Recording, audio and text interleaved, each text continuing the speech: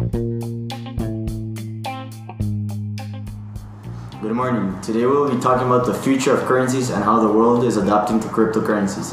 Today as our guest speaker we have Mr. Michael Ranier, a cryptocurrency specialist.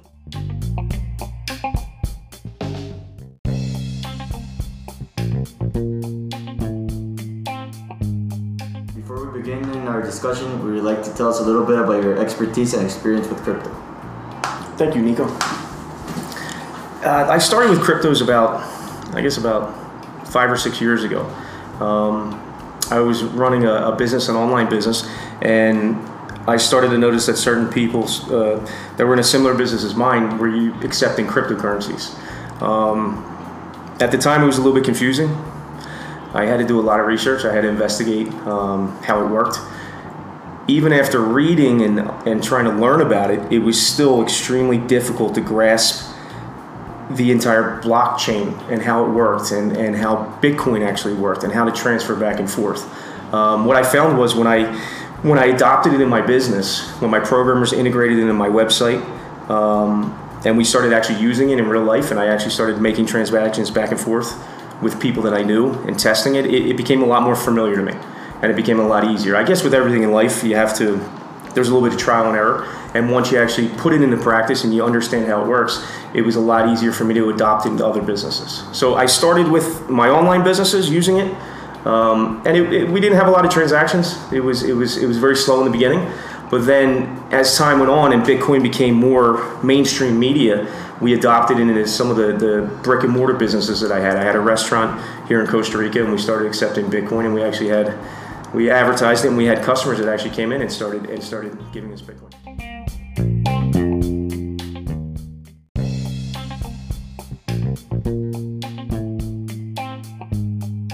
This is an article we chose, and it's The Future of Cryptocurrency in 2019 and Beyond by Investopedia, which is an American website based in New York City that focuses on investing and finance education. They claim that economic analysts predict a big change in crypto is forthcoming as an institution and money enters the market. Moreover, this is a possibility that crypto will flotate on NASDAQ, which would further add credibility to blockchain, and it is used as alternate to conventional currency.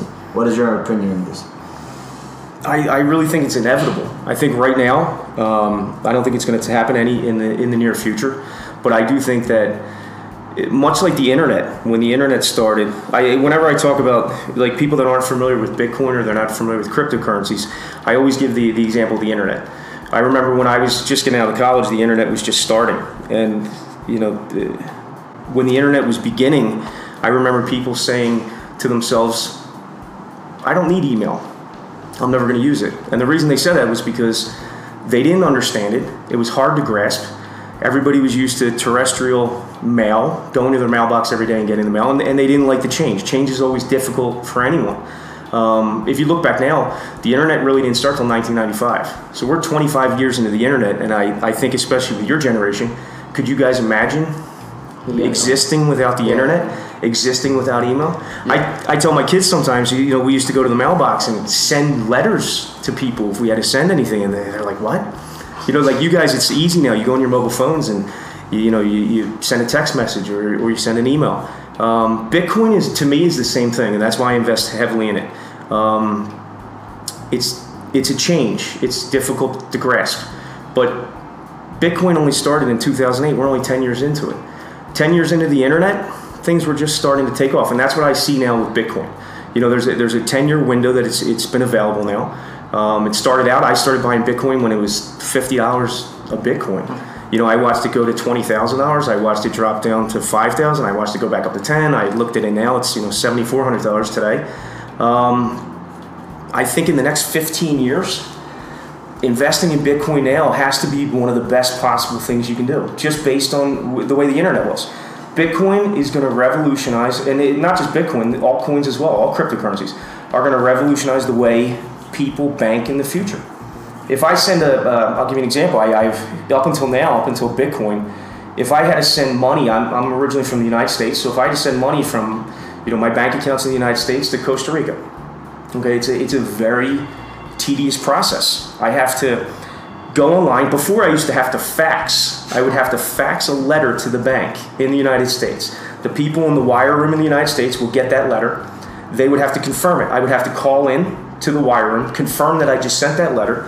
Then they would process it. Okay, within maybe the same day, maybe the next day, I would get a confirmation that it was actually going to be sent. And then I would have to wait 3 or 4 days until that wire actually went through the secondary banks in the United States, hit Costa Rica, they confirmed it in Costa Rica, and then my money would be available a couple days later. I mean, you're literally talking about, not now, it's a little bit quicker now, but you're talking about a week process to send a bank wire. Bitcoin is instantaneous. It's peer-to-peer technology. There's no fees in the middle of it. There's no red tape. There's no anything. I mean, but with that, it makes it a little dangerous too. You have to be very careful with it. You know, the reason, you know, they take all those steps, the banks in the United States, is because they want to make sure that the wires are being sent properly, that there's not a mistake. With Bitcoin, you don't have that ability to do that. If you send something, it's final. But that's the difference. It's instantaneous. It makes things a lot quicker. It takes out all the middlemen, and inevitably, it's the way people are going to bank in the future. No doubt about it.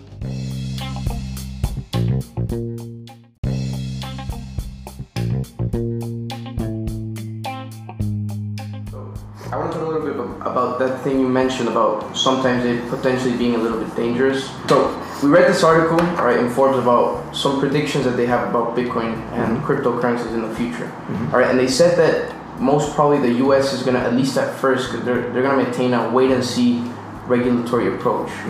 And so they're saying that because, you know, they want to maintain their position as the leader of technological growth, and with the rapid growth of people adopting and using Bitcoin as their means of transactions, many believe that regulators are going to, of course, they're going to continue to crack down on scam crypto startups and everything, but the legitimate companies, they're going to expect plenty of leeway for at least the next few years with regards to Bitcoin and the regulations. So what do you think about this? Do you think this is the way that the government is going to approach this new adoption of crypto? And what might be some potential dangers of adopting it through this wait and see, you know? Well, cryptos are a big problem for governments, just like the internet was. You know, the internet still is. There's so many countries around the world that try to limit the internet. They still do. North Korea, you know, the information, you know, the internet really killed newspapers, you know, physical newspapers, and they opened up the ability for people around the world, especially in countries who are being suppressed, for people to actually see what's going on the outside. I think cryptos are the same thing. They're a danger to the banking industry. So any government that has strong banks, especially the United States, they're not necessarily going to embrace cryptos. The problem is there's no way to stop them, just like the internet. There really is no way to stop it. So I think that's going to be the problem for governments. They're going to have to find that middle ground where they accept the fact that this is the way banking is going to be done in the future, and they find a way to do it the right way. And with that means they're going to have to create certain regulations, which is going to change the industry. I think regulations are actually good for it. Like up until now, Bitcoin, you know, initially you heard all the horror stories in the beginning. Bitcoin, there was MT Gox was a company that started in the beginning, and then they went bankrupt. They got hacked. And the biggest problem is there's actually two biggest problems. The hacking issue is one. Yeah. You know, people's wallets can get hacked. I personally, when I first started Bitcoin, I got hacked, and I don't know how it happened to this day. It was an office thing. Our whole entire office went through. We started accepting Bitcoins. We advertised it. Yeah. Hackers got into our system. They actually got onto my personal computer, and they got into one of my wallets. And I had a significant amount of Bitcoin in that wallet. It wasn't worth as much as it is today. When I think about what it's worth today, it kind of makes me sick. But back then, it really wasn't worth that much. But they actually had hacked my wallet, and when they took the Bitcoins out, I actually was sitting on my computer. I heard a beep. You get a beep on if you're using blockchain. You get a beep, and the Bitcoins were gone. And I had a message, and it said, "Thank you, Michael," on the message. So that was my first real experience with people hacking. Hacking is one issue. The second issue is the illegal things that get done with Bitcoin. You know, there's been a lot of stories over the years about drug dealers using Bitcoins, and that gets into people's heads. They think, okay, this has happened, it's a bad thing. You know what? It happened in the beginning because it was an easy way for individuals who were trying to commit crimes to use Bitcoin. So it's kind of like a stigma that's been attached to it. And the hackers, that's the other stigma that's been attached to it. I think governments are going to have to deal with it. And I think with regulation and with governments making adopting Bitcoin in a responsible way and understanding that it is the wave of the future and they are going to have to adopt it eventually. I think those regulations are going to take away those stigmas from the past, and I think it'll help Bitcoin become more accepted and become more part of the mainstream media.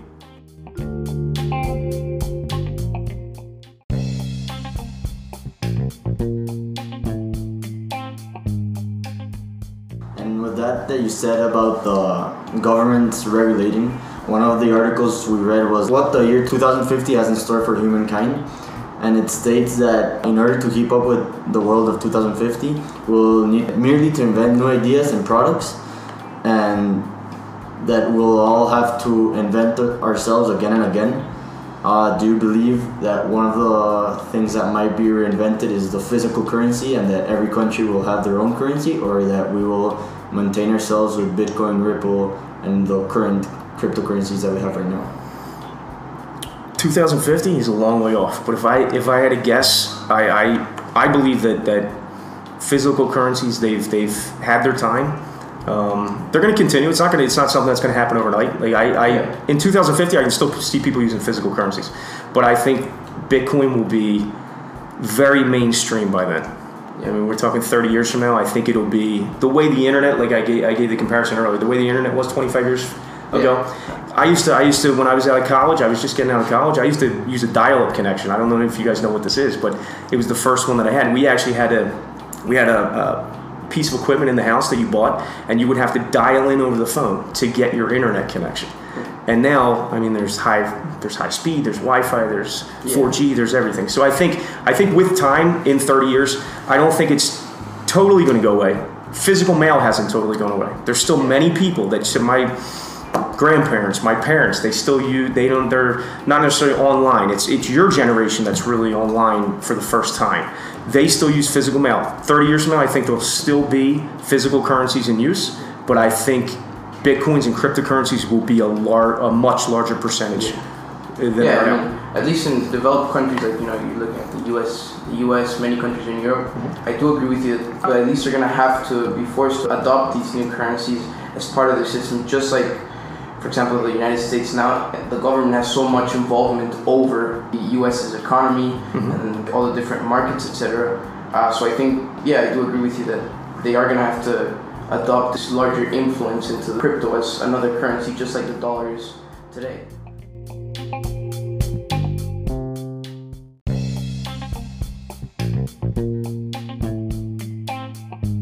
I'll touch a little bit about a point you made about this idea of the involvement of people in technology, and especially the new generations, like you're saying, that we use so much technology and we're so involved in technology. And so I don't know whether you agree or not, crypto is also one of these new ways in which people are becoming more and more involved with technology, at least, and technology is becoming more and more of their lives, and they're opening up their lives more and more to this idea of technology and the potential dangers, as you said, that sometimes, just like they come with crypto, that they may come with other types of technology in which we are inputting our information and showcasing a big portion of our lives. And so in one of the articles that we read by Mr. Yuval Noah, it was actually a TED Talk of his, and his TED Talk talked about a lot of things. It was called Why Fascism is So Tempting and How Your Data Could Power It. And so it talked about the influence of information. But one of the most important points said that in the modern age, as the modern age began, machines became more important than land, and politics became the struggle to control the machines.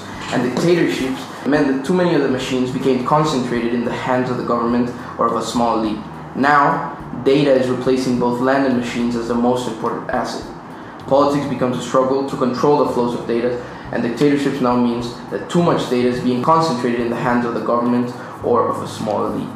So my question to you is, what influence do you think that the growing adoption of cryptocurrencies might have on people's involvement with data and the value of data as an asset as a whole? I think that is huge. You see that with Facebook. One of the big complaints about when Facebook first started, it was the greatest thing in the world. But now there's a lot of backlash towards Facebook because they control so much data. They control so much information. It's not a government that controls it. It's Facebook. Company, Right, but if the governments can can get control of that information, or they can push the owners of those companies, of these internet companies, to get that information. It becomes one of those things where it arguments insist, and that's the problem. I think cryptos, the fact that they're decentralized, the fact that they're not tied to any type of government at all. Bitcoin, it's people. It's you having an account. It's me having an account. It's being able to transfer money back and forth without having that government interference, without having them look over our shoulder. I think that's good for everyone. The world, especially because of the internet, it's become much easier to share information between countries. Borders have come down. Where back in the day, you couldn't share information with someone in Germany, or you couldn't share information with someone in China. Now you can, pretty much unregulated. I think cryptos do that. I think the banking industry as a whole has been very centralized. It's countries. They have their own currencies. This opens up everything for the first time. People can financially share funds back and forth, country to country, person to person, without having the government involved with their information and with that data. It's open. It's good. It's the future. So you think there's going to be even an increase in the value of data as an asset? I mean, in comparison to other more physical assets that we have today. Absolutely. I mean, that's the thing. The companies that have that type of information, that have those databases, that have it. Amazon. I mean, look at Amazon. No one expected Amazon back in 2002 when they were literally broke. They had no money. Jeff Bezos had no money at all. They laughed. It was a laughing stock. They said people are never going to adopt. They're never going to adopt this type of thing, this type of shopping. And within 15 years now, he's one of the richest men in the world. Amazon is huge. I mean, and the reason they're huge is because they were able all those years to collect the data you're talking about. They were able to collect shopping patterns. If you open an account at Amazon, they know exactly what you've bought over the years. They know who you are. They know how much money you make. They know how much you spend. They know what your buying patterns are, what you like, what you don't like, what you've clicked on twice, what you clicked on once and you never came back on again. And that data is so important. It is really an asset because they can use that data now. I noticed it myself a few years ago. I would go on Facebook and some of these other sites, and I had opened a browser a few days before, and I had searched something. And then a couple of days later, I came on the site. I said, wow, it's amazing. Like, how did they know that I was looking at that the other day? And all of a sudden, the thing I was looking at, whether it was a pair of sneakers or... all the ads come up. Exactly. They pop up now. And for a long time, I said to myself, this has to be coincidence. And then I started putting it together, and I understood that they have collected my data, and they have that data, and it is a resource. It's a valuable resource, and the people that control that data basically control where the money is going to be spent going forward in the future. The article that Nico mentioned, it talks a lot about that, about companies being able to hack humans. Like now it's not just about, it's going to become not just a thing about being able to hack a machine or something physical, but actually hacking humans, having the algorithms and the information necessary so that companies know you better than you know yourself and what decisions you're going to make and everything. It's intrusive. It's one of those things that you haven't agreed to that. Like, you didn't go and browse on Google a website and click a button that says, I allow you to take all the information, all the patterns that I'm doing right now. I agree to let you take that and sell it to other companies and sell me products. You've never agreed to that, but that's the power of them being able to absorb that data, collect it, and use it.